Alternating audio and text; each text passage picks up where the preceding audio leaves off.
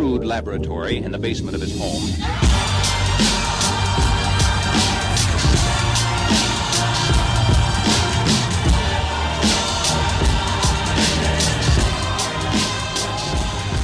Hello everyone and welcome back to the show. Today's guest, I couldn't be more excited to share with you. Some of you may know his work. Some of you may listen to his podcast. Millions of people do. But if you haven't, it's James Altucher. James is a true Renaissance man. And what I mean by that is if you've ever listened to his show, he goes all different places. He produces the James Altucher podcast. He's written 20 plus books, two of which are two of my favorite books in relation to life and business. The first one back, and I want to say 2013, 2014, somewhere around there, 2012, was Choose Yourself. Absolute must purchase. Go to Amazon right now. And his latest book, Skip the Line, and he's had a bunch in there. The Power of No was another really good one that I read. But his most recent book, Skip the Line, is why we had him on to talk specifically about. But you can't go wrong with any of his past written work. And then his podcast is just tremendous. The people that he's exposed me to. When I first got into taking cold showers, it's because I heard Aubrey Marcus on James's show. He's had Stephen Pressfield on. The number, it's outrageous, the people that he's had on his show.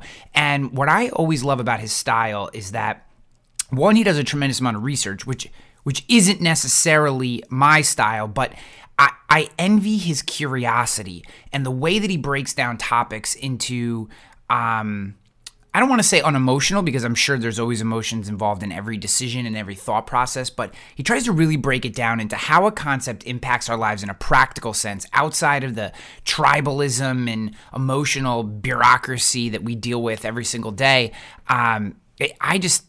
I was excited when he said yes. I'm excited that he came on the show. I thought we had a tremendous conversation, and I also am very proud of myself for not going completely fanboy because of how much respect I have. I mean, I've listened to James's podcast since his very first episode, and I think he's at like episode 900 or something now, which is crazy.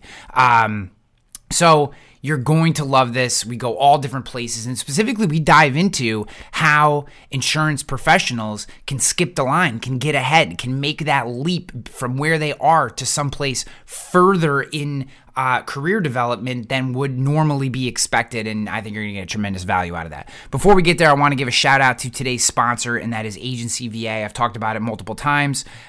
Agency VA is the horsepower behind my agency. I have a tremendous tactical service VA, and I now have an appointment setter who's actually calling out to target markets, delivering our value proposition and trying to set up, appointments for me, and it's already starting to bear fruit.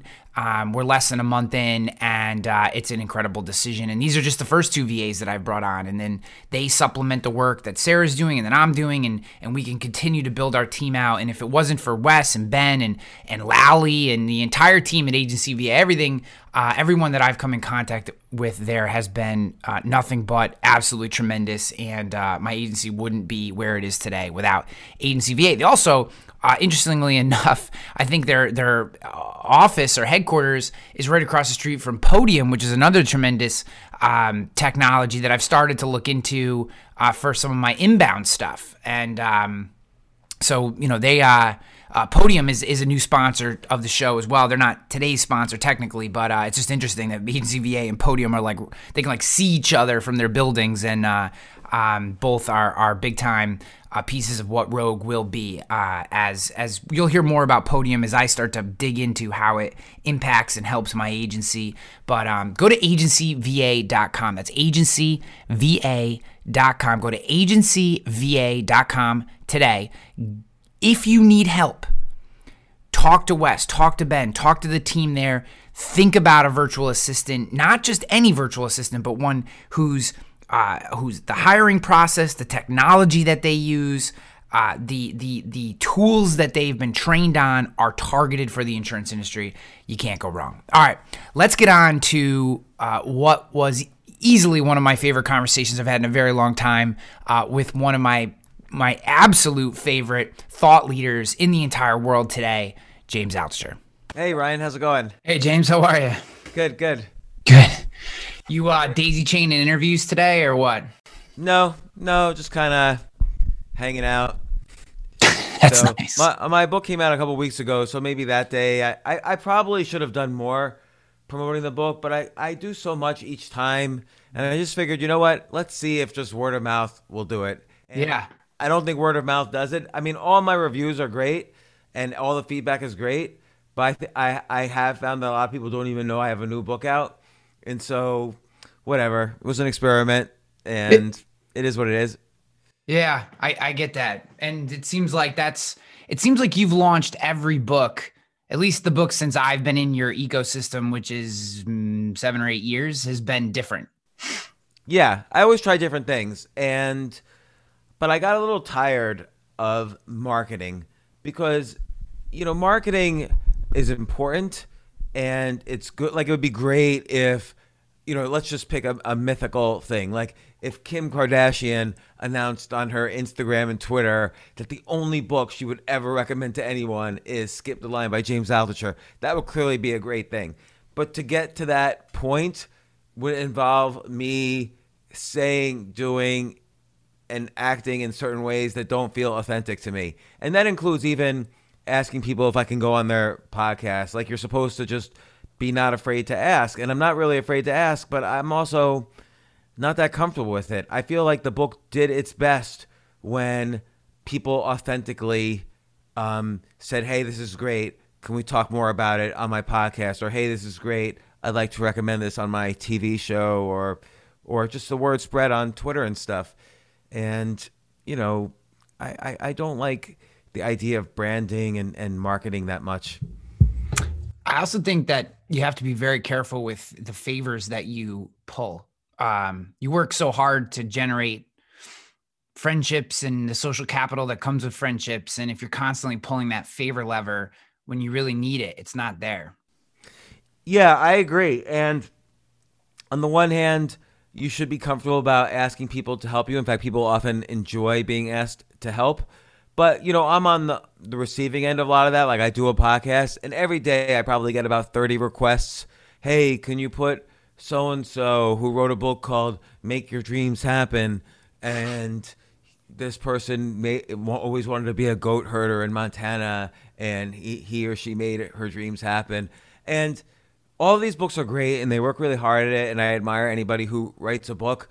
But I feel bad because I can't even literally respond to all the emails. And so then do they hate me afterwards? And not that I even care that much. I don't know them. But I don't know. It's just a weird thing where, I mean, you use the word ecosystem. That's part of the ecosystem of a podcast and of anybody who has a platform is, hey, can you read this? I have just like a whole thing of like free books that people send me unsolicited. And I don't mind it. I read most of the books or at least look at them. And if something is great, I do ask them. But I don't know. You're right. I don't like for instance, I'm friends with Tim Ferriss, and I would love to go on his podcast to talk about my book, but I will not ask him to go on his podcast because you're right. There is social capital that's spent, and I don't really communicate with him that much. So if you communicate with him the only times when you need something, I think that's poor form. I'd rather just more be there and comment on, like, the way I communicate with him is if he writes something I like, I write him and comment on it, and we have a dialogue. But I don't need to say, hey, can you please let me on your podcast? I have a new book out. You might not have read it. You might not have heard about it. I don't know. I'm proud of the book already because I just see from the reviews and from the emails I get that it's already helped a lot of people, and that was my goal. And that's it. I'm fine with where it is. So I know I'm rambling about marketing. I will say one thing about branding. The other day I was in some kind of Q&A, and someone said, I felt you really hurt your brand when you shut down your crypto news. I had a crypto newsletter for a while. So I recommended people buy. I recommended in 2013 on CNBC that people buy Bitcoin, and I recommended it again in the fall of 2017, and I started a newsletter about it. But then I stopped it because everybody wanted to day trade these shit alt currencies, and I was just interested in recommending Bitcoin and maybe Ethereum, which proved to be correct. I even said 95% of these alt currencies are going to go out of business and Bitcoin's going to survive. And I took a lot of heat. people were laughing at me, people were insulting me, which is fine. I just wanted to say, I always say the things that I think will help the most people. And I always want to be authentic to myself in terms of shutting things down that I feel are no longer necessary, even if it costs me money or whatever. Because but I said to this person, what does it mean to ruin your brand? Like a brand, think about Coca-Cola. A brand is basically the difference between reality and the lie. So Coca-Cola, if I drink Coca-Cola, I'm going to be skateboarding in Santa Monica with all my cool, beautiful friends, and Coke is just going to be like spraying everywhere like one giant, Coke orgasm. And, but the reality is, as Steve Jobs once put it, Coke is just sugared water. And so a brand is this thing with like beautiful people, and this could be you, and it's a lie. And then the authentic thing is more real. And then if I know what's authentic, I can choose. Yeah, do I want sugared water or not? There's nothing. If I'm willing to do that, then I'll do it. And so in terms of the personal branding became this big thing over the past 10 years. Like, what's your personal brand? Well, I want that perception to be as close to reality as possible. And then if you succeed, you succeeded because you're who you are, and your authentic message helps the world and has a better chance of not only helping people, but surviving, for the long term. And if it's just based on brand is the difference between the perception and the reality is just all air. And so that air is a waste of air, and I don't want to do that. So I don't care about personal branding. I completely agree. I just came on your show and I took over. I'm sorry about that. No, it's fine. It's no, it's good. I wholly agree with you. So, in the insurance space, I have one of the longest running podcasts, and I have people who will, to a much smaller extent, I kind of understand exactly everything you just said, but take it to independent insurance agents in the United States. So take that ecosystem, and I feel you. And people will say things like, "Oh, how do I become an insurance influencer like you?" And I'll say to them, stop thinking about becoming an insurance influencer. That's step number one. Like, just take that whole concept out and just be like, if you're interested in a topic in our space, it's just talk about it. Like, but there's no gain. There's no, like, if I get on this podcast and I, write for this insurance carrier and I make this many tweets, that all of a sudden people are going to care. Like, you either have interesting things to say that help people or you don't. And I only started this podcast because I wanted free consulting. I'm not, I went to college to drink beer, chase women, and that was basically it. I mean, I played baseball too. Did you do a good job at those things? Because that's important. Yeah. So I'll tell you what didn't get me a job. My math degree. That did not get me any money. So but that's a hard degree to get, though. So I'm impressed with that. Like, I agree with you about college, and I've written quite a lot about this. Yeah. But like, a math degree is a hard degree, and you learn how to think about certain situations very quickly. Like, I think that improves your brain in a math degree. That's a skill. So what was funny about that was, so I went to the University of Rochester, and like, if you were, when I would walk into one of my math classes, it was like, one of these things is not like the other. Like, what is he doing here? Like, they're all up on the chalkboard. All my classmates are up on the chalkboard, and they're A plus B equals 7. And let's prove this. And they're using letters. And today I couldn't even recreate it today, but I'd be sitting in the back, like, the rat in my brain would be working as hard as he could to keep up with these dudes. And they'd be like, this is light work for them. You know what I mean? This is like their warm-up equation. And that happened to me too, because I was majoring in computer science, but a lot of theoretical computer science intersects with math. Yeah. And there would be like some guys just like in the back of the class not paying attention, and then they would get beyond an A+. Like, it was so easy for them. Yes. Like, I was just struggling. But then there's good things about the struggle also, because if you're interested in the topic, you find yourself finding new ways to learn because it's so hard for you. Like, the people who are easy don't necessarily learn about learning because it's so easy for them. Yeah. So what it did, and this is the strange part, is it forced me into learning writing and talking better, because I was I wanted to go to school to be a mechanical engineering. I hit thermodynamics and basically had to make the decision chase beer or drink beer, chase women, play baseball, or become a mechanical engineer. I didn't become a mechanical engineer. So I went to my guidance counselor and I said, okay, it's second semester, sophomore year. I have like a 1.7 in engineering. How the heck do I graduate? And she said, math is the only thing that you can get and get out of here in the normal amount of time. So that's what turned me into a math major. And that sucked so bad. And I hated it every second of it.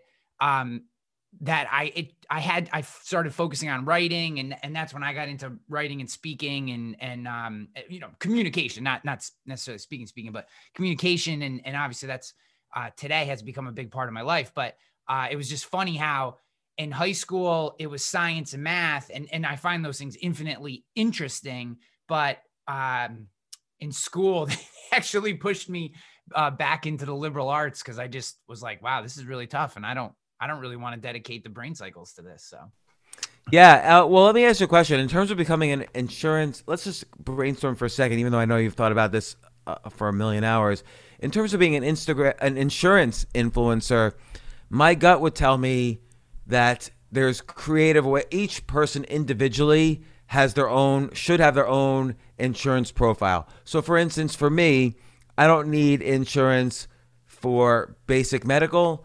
But if I don't have insurance at all, actually, in fact, right now, which I should get, I'm 53 years old, I should probably get it. But like, I should probably get catastrophic influence, like just in case something catastrophic happens to me, I should probably get the catastrophic insurance.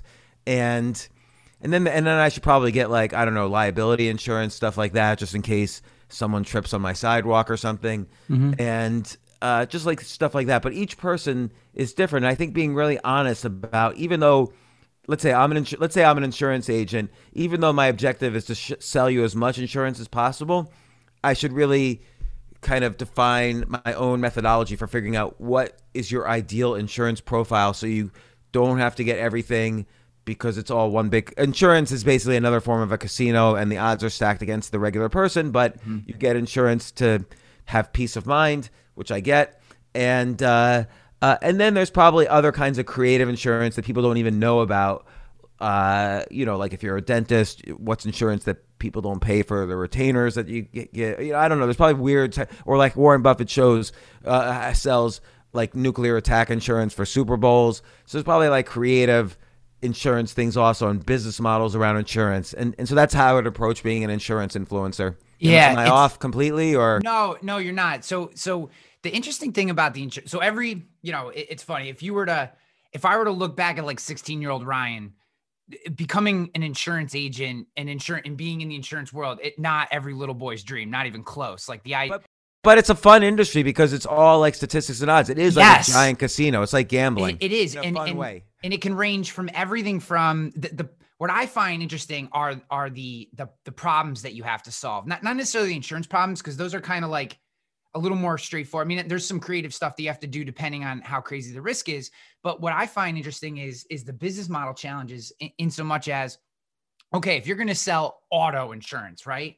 Well, you have a very unique set of problems that you have to solve in order to put enough auto insurance into your business to actually make money, because now you're competing against Warren Buffett. You're competing against all these different forms. The other side of the coin is you can go complete custom paper. You can have direct contracts with the Lloyd's of London. I know guys that have flown and gone onto the Lloyd's floor and literally handwritten out, well, I mean, on a computer, but written out word for word, entire scripted policies that serve flood insurance to mountainous regions in Northern California, right? Like that's how specific they get. So there's this wide range, and then you can choose your own path inside of, that range, as commoditized as it gets to as unique as it gets. And, and then you have distribution model issues, which is major.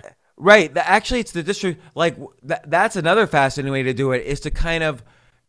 So basically, insurance. Again, there's another reason to get insurance, which is that there's peace of mind if something accidental happens. The 1 in a million chance you fall off the Eiffel Tower, you need catastrophic insurance or whatever.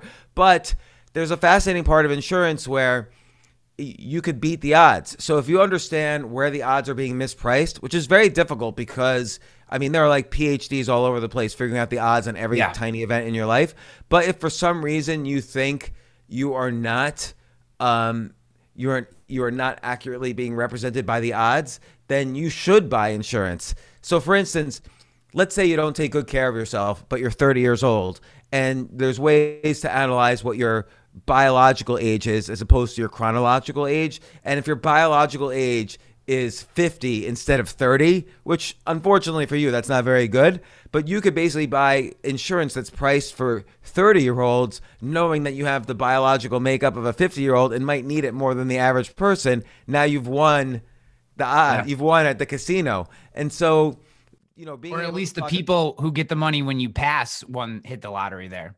Yeah, exactly. So there's kind of interesting issues with insurance where like it's like stocks. Like when are you a good thing for when are you bad for insurance companies to take a risk on because you're defying the odds in one way or the other, and knowing about that is interesting. But again, you have to convince people that this is an interesting thing. Like you're appreciative of this because of your math background, but most people don't even really understand what insurance actually is and how. No. You know, and obviously I didn't want to talk to you just about insurance, but it is interesting. No, but it's about being an influencer too in an authentic way, as opposed to saying like, what would happen to your family if you got hit by a car tomorrow morning? You never know. And the reality is you do know the odds, but when they sell it and they're trying to be an influencer, like I can help you find, I'm an insurance broker, I can help you find the cheapest way to do this. That's a little bit inauthentic to me. Yeah. And it plays out in your numbers. So you can sell on fear. So the number one way from a conversion and cost of acquisition standpoint of selling insurance is fear, right? Hey, you're this many years old. You know, statistics tell me that a male this age, you know, with these defining characteristics dies this many years from now. So buy your life insurance today or whatever, right? Like, or buy your car insurance. You know, you're in Florida. Hey, 3 out of every 10 drivers in Florida has no insurance. So if they hit you with their car, they can't give you $1, right? So you need to have this. Okay. So that you can sell on fear. The problem is the harder you sell on fear, statistically, the lower your retention rates are, because the way in which you're driving them in actually trains your clients to live on fear, and they look for the next best or the next person who's selling harder or selling fear in a different way. Right. Oh, that's such a good point, that basically when you're inauthentic, the only asset you have going into this idea of how can I be an influencer is your ability to sell, essentially your ability to bullshit. Yes. And if someone can bullshit better than you, then you're like, oh, then the customer's like, oh, this is a better influencer than that guy, even though you might not be thinking the word influencer. But if you could say, listen, no bullshit, you really don't need, you know, you don't really need all insurance packages. You don't even need basic, with your income and your health makeup, you don't even really need basic health insurance. But look, if you go to sleep at night worried, how am I going to take my family if suddenly I get cancer? Then here's the type of insurance that might be interesting to you. Yeah. If your business sometimes doesn't make payroll, it's not insurance, but maybe this kind of, I'll be honest, it's sort of an insurance, like getting kind of a credit line from a bank is a way of having insurance to meet your payroll just in case your customers are late on paying. And you could kind of put this, what's the thing is, I'm not going to bullshit you. I'm going to make less money off of you than all the other guys, but that's fine. At least you're going to get the right insurance, and we build a relationship. And I'm just being upfront and honest about what I'm doing. So this is why your brand, when you were talking about brand before, is the difference between what you say and who you are, and everything in the middle is the bullshit. What I personally believe on the idea of brand and what I'm trying to do, because I own an independent insurance agency, or I actually started at March 9th of last year. So I'm like a year and 2 days in. I wish for many reasons someone would have told me 7 days after I hit the launch button, the zombie apocalypse was going to happen, but I'm sure everyone does. So, and just out of curiosity, and sorry to interrupt, did you get into kind of any COVID specific packages? No, I tried to not go out of business every day by just fighting and scratching, because for the first 2 months, so I primarily focus on commercial insurance property casualty. So like professional liability, workers' compensation, general liability, those kind of things, property. So, if you run a contracting business or you're a manufacturer, or I have a lot of, just having been in the marketing space for a while, I have a lot of people who run marketing agencies and stuff around the country that I do their insurance for. But for the first 3 months, for 2.5 months after I launched, no one would take a phone call. I mean, it's the middle of COVID. Who wants to take a phone call from a startup insurance agency and talk about switching their insurance? Nobody. So it was like, it was interesting. That was an interesting time. But what it forced me to do was really hammer in the idea that what I deliver has to be this far away from, and no one can see me. So except for James, my fingers are very close to each other. It has to be this close, right? I actually have to deliver on what I'm saying I'm going to do. And that value proposition has to be substantially different, because what everyone else was doing was price, fear. And that's a low retention, high churn business that I have no desire to play in. It also isn't long-term profitable. I'm writing that down, by the way. I'm taking notes. Yeah. So it's, so that was a really interesting time. So how did you differentiate yourself? So I first of all, my agency's name is not my last name, which is about 90% of insurance agencies in the country would be Hanley Insurance Services. So my agency is called Rogue Risk. So one single syllable alliteration, R's a power letter. I also just like the word rogue. And I wanted to define myself immediately with the word rogue as something that was tangential to the concepts that you would think about with insurance, right? Like, you think insurance, you don't immediately think rogue. So it does pop people's attention to go, there's something different about that. And then I don't want to bore you with the details, but essentially most agents just come in 2 months before renewal and they say, hey, let me quote your price. Hey, James, you got to have professional liability. You're a podcaster. Let me quote your price. Right. And you go, oh, fucking God. All right, whatever. Sure. And maybe you change, maybe you don't. It depends on how much they're saving you. And how I am trying to flip that is by saying, I actually have a service plan, and it sounds terrible. I'm not describing it the proper way. I think it doesn't matter, but what I do is I walk you through a whole set of processes that actually lets you take control of your price. So it's not in your agent's best interest for your price to go down. It's only in their best interest for your price to be at its lowest the moment you buy. And then they're actually incentivized through commissions for your price to steadily increase over time with them as the agent. And what I'm trying to do, this is why growth is slower, but hopefully retention is higher, what I'm trying to say to you is the highest I want your price to ever be is the day that I sell you. And then we're going to work to push it down over time. And, I'm working, this is your 10,000 experiments thing, which I eventually want to talk about, but I've probably cross-cut that in social and in video about 1,000 times. I have in less than a year, I've created probably one of the more trafficked YouTube channels for an insurance agent in the entire country. I have like 160 videos that I've done in, inside a year. So wow. Yeah, you've really kind of been doing a good job of kind of combining insurance, traditional insurance broker thinking with, sort of social media influence style marketing. I call it a human optimized agency, which is an awful term. I got to figure out a cooler word for it. But it basically, what I'm trying to do is take all the core values of a traditional agency: caring, compassion, trustworthiness, which they do actually have. Like, working with an independent agent, the vast majority of them are awesome. They just have no ability to come to you in your space. You have to come to them. So what I said was, I'm going to take this world and I'm going to then take the digital world, and I'm going to try to take the best pieces of both and mash them together, because there's no soul here to the business. You're just transaction 758T7, right? And over here, you're James Altucher, but man, we're going to make it as hard as possible for you to do business with us. And I'm trying to mash those two things together in the middle. And, sometimes it works, sometimes it doesn't. But let me ask you this, have you thought about going meta with this concept? So, and this is what I call this I think in the skip the line, I call this idea exponentials. So there's like I have a chapter about idea calculus where I talk about idea sex, which I've mentioned in other books, but I talk about idea subtraction, idea division, idea multiplication, and idea exponential. So an idea meta exponential is when you meta your idea. So this idea of taking an industry that is 99% filled with old school techniques for selling and going meta with a technique that's worked for you to then sell that meta service to other industries. So for instance, go to personal injury lawyers.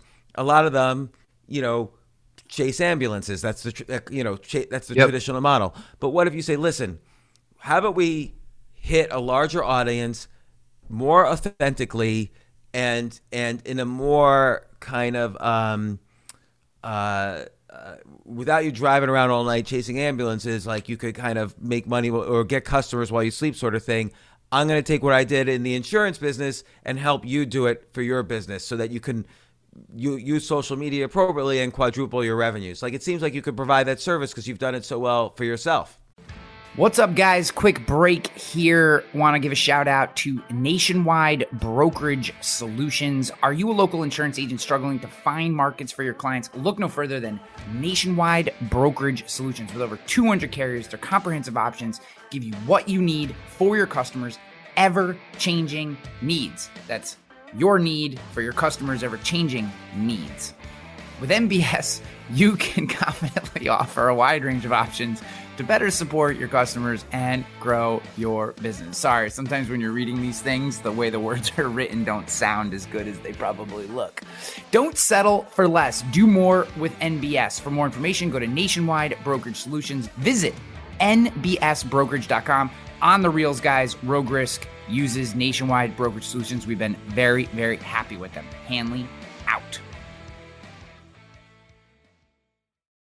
So it's funny that you say, so one, if that is in my game plan, some of it is I have to hit escape velocity and revenue for this business before I start growing other people's businesses. And that sounds like an excuse. And No, that's very reasonable. Yeah. But I have started to do this with, taking notes again. So one of the things that, this feels more like a consulting conversation than a podcast interview, though hopefully it's engaging for you.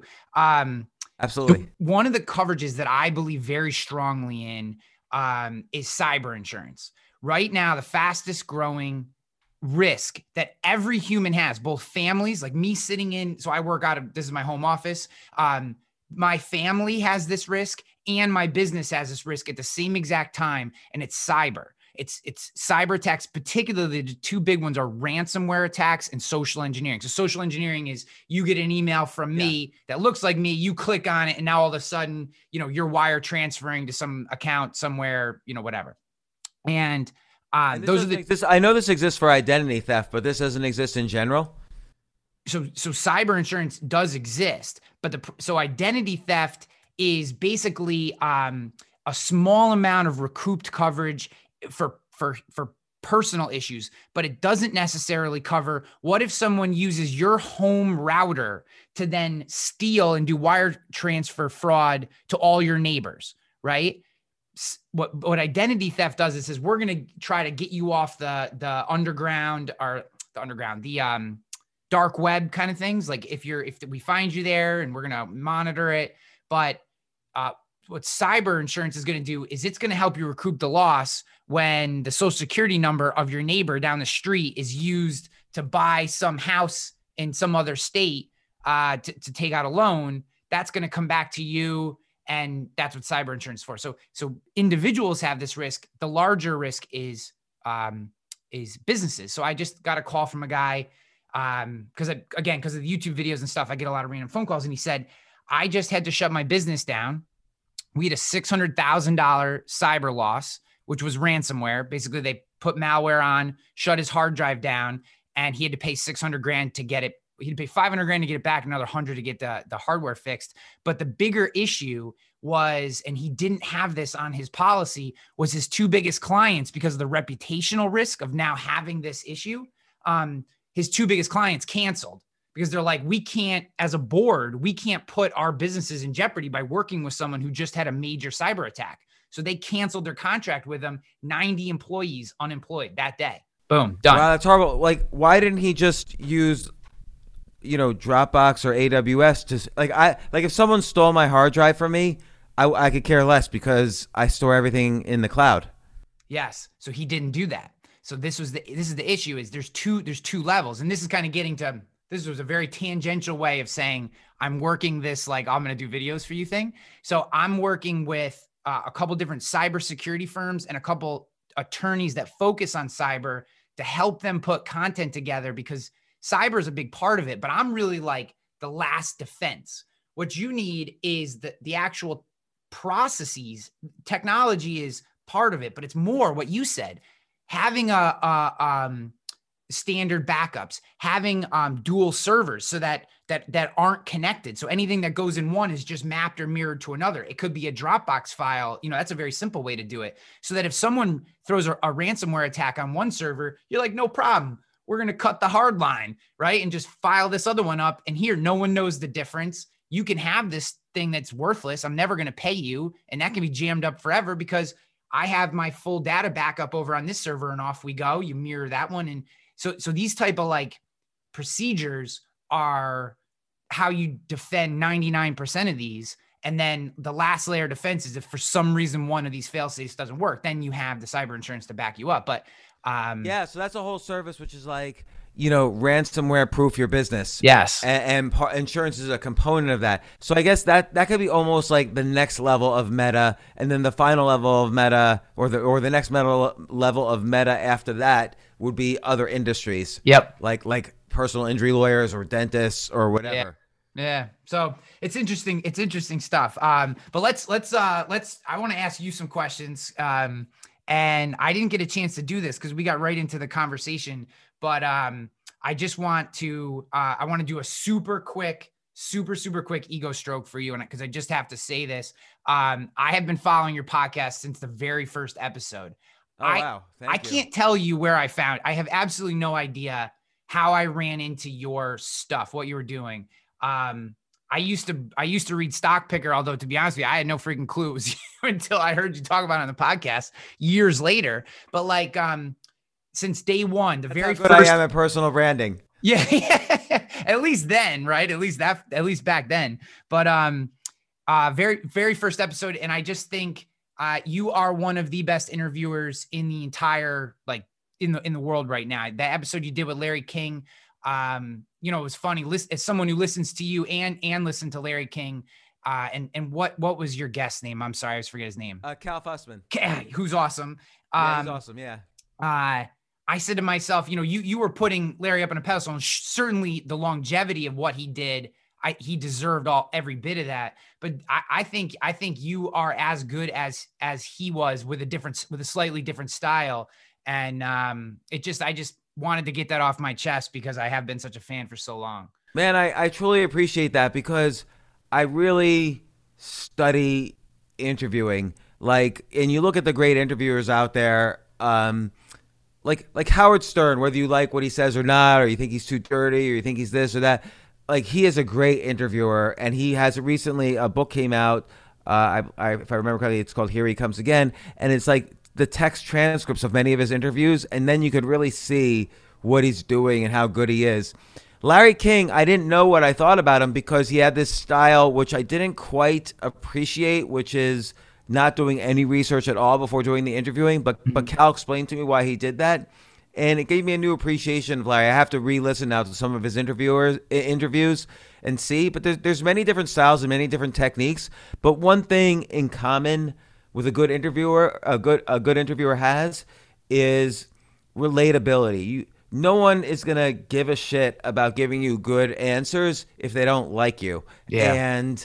And both Howard and Larry have that. And I think the interviews I've done, particularly early on, where I failed was when my the person I was interviewing didn't like me, and because I didn't spend the time establishing relatability and likability and so on. And it's a difficult thing to interview well. I've been on 1,000 podcasts, and I could see the difference between the good and the bad. who would be an interview that you think you didn't do well? Like, what would be an example of that? So this was early on, and there was a rapper, Biz Markie. Yep. In the 80s, he had a classic song called "She's Just a Friend," and it's a famous song. Like if you were to hear it, you would say, "Oh yeah, I like that song." If any of you are listening to this show and you haven't heard that song, there's something wrong with you. We started off with Wu-Tang 2 days ago, so come on. Yeah, and the good thing is also it's a really funny video. Like Biz Markie had a unique style, which is it was a little bit dissonant, his singing, but there wasn't really singing in rap then, so he was kind of like, he was playing with the form, and that's why rap is an art form and not just, obviously it's not a fad at this point, but in the beginning people thought it was, and so he's funny in it. He sings like off key, but it's a good story, it's a good concept, it's a relatable concept, and it's a good beat, and I asked him, how do you feel about the fact that most people know you from that one song? And he got very upset. He's like, I've done many other songs, and I'm also so-and-so on this Nickelodeon show that a lot of kids watch, that millions of kids watch. And I'm like, I know that, but if I go to China right now and I hum She's Just a Friend, all billion people in China will know what song I'm referring to. And he's like, no, man, I've done like more than one song. And I said, I know that, but when I even go to your website, as soon as I reload your website, it starts playing that song. Like clearly you must think it's your most valuable thing in your repertoire of songs, your oeuvre of work. And I think the mistake I made there, because everything I was saying was valid and everything he was saying was valid. And the mistake I made was kind of not bonding with him a little beforehand. And again, you have to be authentic about it. I really do admire the guy. And B, when he pushed back, there was no reason for me to argue with him. Like I could, the Howard Stern technique would be like, okay, yeah, you've done many great things, but then later on circle back a different way and come at it from a different angle to get the same point across when you've reestablished the bonding and you've also given him status as an artist, which is clearly what he was looking for. And but another thing I learned from that one was rather than just air the interview, and I did air it, I aired the good and the bad and the ugly, but I meta aired it, meaning I was with kind of the sound guy and one of the producers of the show, and I would rewind back and forth the interview and analyze where I went wrong. So the podcast became about how badly I interviewed him and how I could have done better. So I made good use of a bad interview. But that was an example of a bad one. I have many bad ones. I've done like 800 or 900 podcasts now. I have many, many bad ones, but hopefully more good than bad. Yeah. Again, just having listened for as long as I have, it's been intriguing to me. It's been intriguing to me to watch you evolve or to hear you evolve, I guess, because, at the beginning, obviously you were very raw, but the thing that has, for me, has pulled me all the way through. And what I was always intrigued by and has been aspirational for me. And I've been podcasting since 2011 and has been, you've pulled your curiosity always. That isn't, you've never lost that. The curiosity, if I had to pin one thing, when people say, hey, why are you interested in outsource? Sometimes he talks about fucking space and other times he's talking about crypto and he's interviewing some celebrity, why do you get so into that show? And I was like, sometimes I could give two flying Fs what the guest does. I'm just not interested in the guest, but I am very interested in how after all these episodes, however many it is, 800, 900, whatever, that you've never lost that thread of curiosity for all these random, seemingly random concepts and ideas and how you tie them together. Do you think that's part of just your personality? That's who you are? Is it something you've had to work at? Like, are there days when you show up to punch into the podcast and you're just like, shit, I really don't want to ask any questions today? Or, yeah, absolutely. Yeah. I mean, yeah. So sorry to interrupt. No, you're fine. But yeah. I mean, there's a lot of times, and this is the thing about, like, I've interviewed in the past a lot of self-help people, and they have a lot of, like anybody, they have problems. Everybody's got problems, no matter how much of an expert you are at anything. Even keeping yourself motivated. Let's say you're an expert on motivation. Sometimes you're just not motivated. Sometimes you're burnt out, and life's a hard thing. And part of the challenge of life is every day showing up, and even that's hard. Some days you can't. And so, but I always have a guest on that I personally need to know. Like, let's say, I have on a physicist. Well, like many people, I think it's an intriguing question. How did the universe start? What happened before the Big Bang? What's the benefit of asking these questions? Like, why should we care? Because we're never going to know the answers. But I'm curious since as a kid, these things. So that's why I might talk about a space person. Or let's say I have on someone like, a Sarah Blakely, who started the company Spanx, and it's a multi-billion-dollar company now. She's one of the richest women in the world, and she was a door-to-door fax machine salesman who didn't know the first thing about clothing, and then she creates one of the largest clothing lines in the world. I want to pivot my life sometimes. I want to change careers sometimes and do something more exciting to me. How did you do it? And how did you face all the people who told you? Because I was just guessing. How did you face all the people who told you, hey, Sarah, you can't do this. You needed to go to school for it, or blah, blah, blah. So I was curious. Or let's say I'm, starting doing stand-up comedy, and I got heckled the night before. Let's just hypothetically say, like, when I first started, I would have it on a comedian, and I would say, well, what'd you do when you got heckled? Like, so I would be asking questions that would better my life. But the reality is, if something betters my life, then there's going to be answers there that better everyone's life. Yeah. And I find a lot of people have on guests because they're famous or because it will drive traffic or whatever, but that's not a good long-term way to do a podcast. No. It has to come from your deep personal curiosity and love for the topic and so on, because then there's other people. There's an audience for everything if you're authentic. If it's about rap, there's a huge audience for rap. If it's about comedy, huge audience. Business, investing, leadership, congressmen, presidents, there's a huge audience no matter what. But you have to know, the reason you know it is because you're interested. So, like, for instance, we're doing a podcast right now and we're using Zoom. And Zoom is great. There's 700 million users. No one says Zoom shouldn't exist. But Zoom for podcasters is not ideal. The video is a little bit low quality, so YouTube will not favor videos done in Zoom. The audio is low quality because it has that internet connection, Skype-y sort of feel to it. So, but there's not really a good solution out there, to be honest, and I've researched this a lot.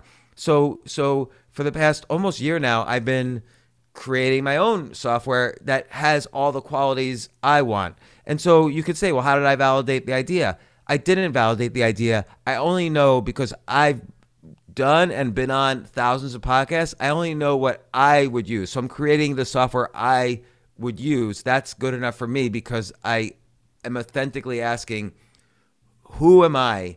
What do I know about this? And what do I want? And why now is it important? And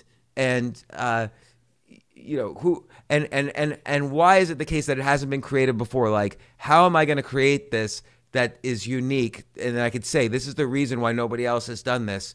And if I can answer those questions, I validated the idea, and I know other people will use it.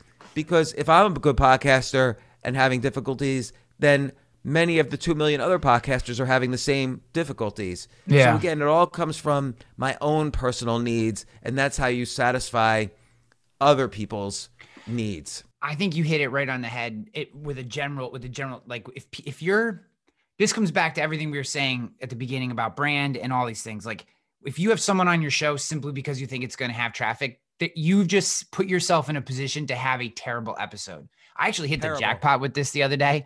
I took a chance on Todd Stottlemyre, former. I used to back in 2009. I'm talking this. So it's 12 years ago. I did a couple of investors with him. He lives in I want to say Phoenix, Arizona. Yes. So he came out with a book, and his person reached out, said, "Hey, I'd love to come on." I knew him as a major league pitcher. I watched him win the World Series, but who the heck knows, right? And I just said, screw it. Ended up being freaking awesome. We had one of the best conversations I've had. I was like, oh my gosh, dude. I was like, now we tweet at each other every once in a while. I was like, this is wonderful. Smart guy. Yeah, he's super smart. Yeah. Oh, I loved his whole vibe. I was into everything he had to say. It was awesome. That reminds me of, like, I had Joe Mowgli on, who was the CEO of Ameritrade, and he created it into a multi-billion-dollar bank. Like, he really was a phenomenal Wall Street CEO. And then he quit. He hated being I don't want to say he hated. He didn't want to be CEO of a bank anymore. And he became an assistant coach for the University of Nebraska football team. And he totally changed his career to being like a football guy and a football coach. And then he became a successful coach for the South Carolina Panthers, and now he's retired. But I wasn't interested in banking or a CEO term, and I'm not interested in football at all. But I was really interested in how he changed like that and what flack he got. I mean, he got divorced. He got a lot of he had to take 2 steps back to move 1 step forward. But stuff like that, you're right. You like hit the jackpot sometimes, and it's fun. And other times, like I had on Chelsea Handler because I thought it would be a lot of traffic. And man, not only was that the worst episode ever, but it didn't even get traffic. Like, if people could tell instantly, this is not James' style. Yeah, that was a tough one. I could just tell that you were. I feel weird. It feels weird because I listened to you so much. I could tell, but even in that episode, as a listener, I could tell that you were working. Like, it wasn't like So Brian Keating, I asked him after all the episodes. You did like those 4 or 5 episodes of him right in a row, and I reached out to him and I was like, dude, I run an insurance podcast, but this shit is so interesting. Is there any way that you'll come on? So he said, yeah. So I have him. We're gonna have a conversation in a couple weeks. Oh, that's great. Like, that is like butter. You can tell you, Fussman, other people come on. It's like, it's like we just got, however many million people listen, just got stadium seats to the two of you having a cup of coffee, and it's awesome. Yeah, no, that's a good way to put it. Like, I listened to, another great interviewer, which it's almost surprising to call him an interviewer, but another great interviewer is Joe Rogan, because every one of his guests feels like he's having like his best friend on, and they're just having a conversation, but ultimately you see he gets what he wants out of the conversation, and some other things he didn't want, which is always good too. Yeah. So he's a great interviewer. He's one of the greats. And, I try to, I don't want to say emulate him, because there's a lot of, that means something different. Like, there's a lot of Joe Rogan ripoffs in the podcast world. But I love that concept of, hey, have someone on who is a friend, or it feels like just a conversation of friends, and then everyone feels, like you said, that they're just sitting around the coffee table listening in on this conversation.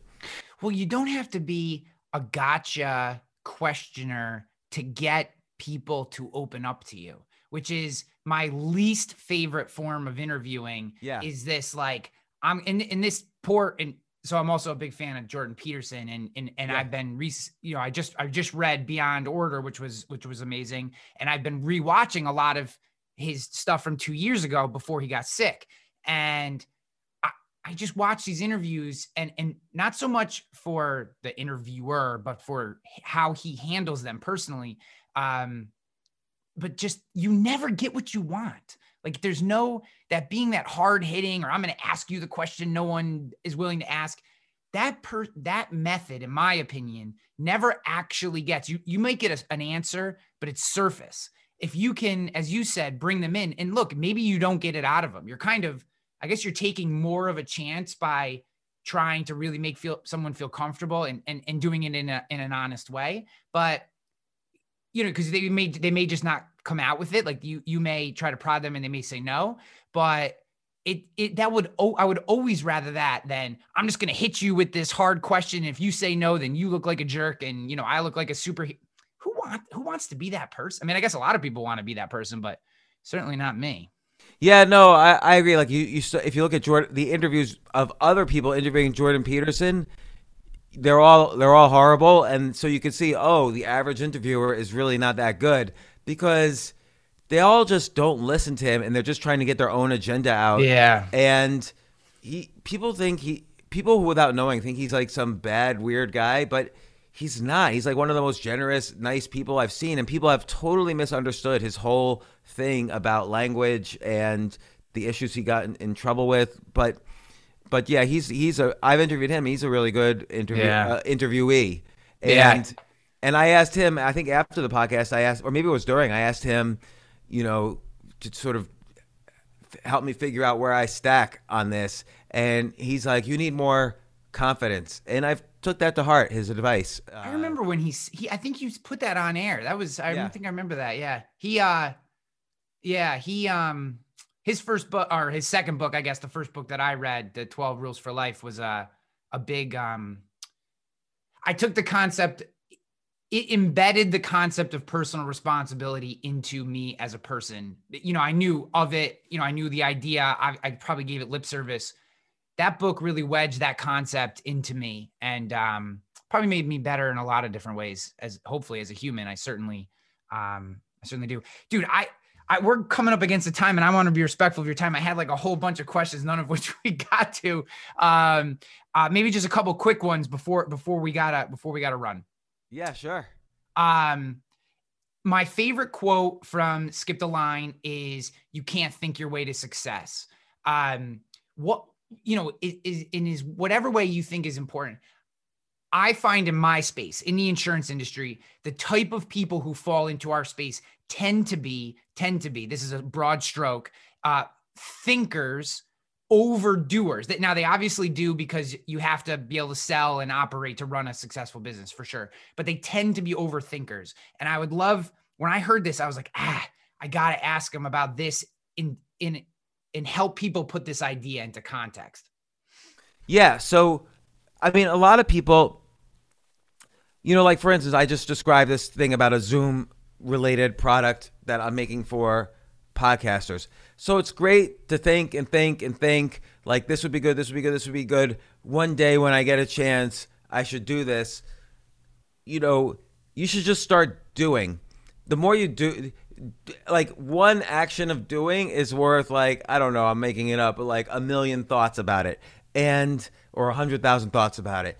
And it's really important, because I could think all I want, like, oh, this would be a great product, and I don't have the time to do it, but it'd be great, or I'll do it, but first I'll raise money. No, you can do a simple thing. Here's one thing I could have done. I could have asked other podcasters, do you think this is a good idea? It's actually a good way to market, because everybody will be asking later, hey, did you finish that? I'd like to use it. And or I could do by, let's say I want to make a new clothing line. I had this idea a year ago. Hey, if we're all going to be indoors for the next 6 months or however long, what clothes do you wear indoors? Well, the most comfortable clothes in the world are pajamas by definition, because you could sleep in them. And I said, so, well, we no longer need to go to work. We no longer need to wear a suit or whatever. What if I make outerwear? What if I make clothes that have the design of outerwear but are actually pajamas in terms of materials? And so what can I do? I'm not a clothing man. What am I going to do? Call a manufacturer and make some pajamas that have outerwear designs? I just started wearing pajamas everywhere I went, whether it was a plane or a restaurant or meeting people, and see what people's reactions were about why I was wearing pajamas. And these are simple doings. Or let's say I have a book I want to write. Well, here's like 20 articles I might have written about the topic I want to write about. I'm going to print them up and staple them together, and that's the first draft of my book. I just created a book in like 20 minutes. And now, is that the final book? No, a book goes through 30 drafts before it becomes an actual book. So the final product will be very different. But I did something, and I can hold it in my hands. This is my first draft. And people say, well, isn't that a bunch of articles you just stapled together? Yeah, but it's my first draft. I did it. And because what have they done? Like, everybody wants to write a book. They're like, oh, well, I got to sit down and write it. I'm gonna go to a monastery for 3 weeks so I can have peace and quiet. Well, why don't you just why don't you just talk into a tape recorder for a couple hours, and you have at least 3 or 4 chapters, get the transcripts, print it up, and that's your first draft, or your first draft, or the first third of the book. So there's always something you can do to move forward. okay, like, well, I could say, well, if I were running for president, I would do this, this, and this. Well, okay, here's an idea. Go to fec.gov, which is the Federal Elections Commission website, and it will take you about 10 minutes, and you could file to run for president. And guess what? Once you file to run for president, it actually makes you start thinking about it in a more clever way, because doing also is a cognitive bias. When you do something, it tells your brain, hey, this is kind of important to me. So cognitive biases start to kick in about what you should do next and how you think about something. So thinking doesn't trigger that. The brain enjoys just thinking about bullshit all day long. It's kind of masturbatory to a certain extent. Yeah, but when you actually do something, the brain like snaps to alert and like, oh, he just did something. Do I need to help him with this? And the answer is always yes. Like, yeah, I wouldn't do it without a reason. That's what the brain thinks, at least. And so it starts making you think differently about things. So doing is actually a great way to improve your learning and your interest in something, which further spirals into more. It's like a virtuous cycle, spirals into more learning and so on. And then when you do stuff, you get to see, oh, that was easy, or oh, that was hard. And you actually learn things you would never learn by thinking. Like I can say to myself all day long and talk at cocktail parties, why don't we make suits made out of pajama/silk cotton, whatever. And people are like, oh, that's so clever. And they sip their wine and drink and have hors d'oeuvres or whatever. But if you actually are partly doing it, you could say, no, really, I'm wearing pajamas right now. Can't you tell? And they're like, no, I can't. It looks like a suit. And I'm like, yeah, it's a suit, but it's super comfortable like pajamas are. Now you've actually done something that cost you nothing, really. Yeah. And that's why in the book, Skip the Line, I have this concept of the 10,000 experiment rule instead of the 10,000 hour rule, which is the idea is that if you do things that are experiments to try to learn from them, and every experiment almost by definition has low downside, what's the harm, and high upside. If this works, it'll be amazing. And if you're just sitting every day just thinking here's how I can get better, here's how I can get better, well, I never thought of it that way, blah, blah, blah, you won't get anywhere as far as by actually doing things and learning that way, by experimenting, testing ideas out, and so on, just by doing. It's such an important thing. James, I really appreciate your time, man. This has been a lot of fun for me. I had no idea where we would go. This is why I don't normally put stupid notes down on a piece of paper, is because I never actually get to any of them. But if for all you listening, I highly recommend I'm Running for President 2.0 or Running for President 2.0 with Phil Stott. That episode I freaking love that episode. Whether you ever have any intention of running for president or for marketing, for how you dial into your customer base, your audience, or whatever you're trying to do, I thought that episode was really, really good. I mean, some of the things that you guys dial into, it very interesting to me. But the book, Skip the Line. And then when you go to Skip the Line on Amazon, it's going to pull up Choose Yourself as a buy this book too. Get that one as well if you haven't already.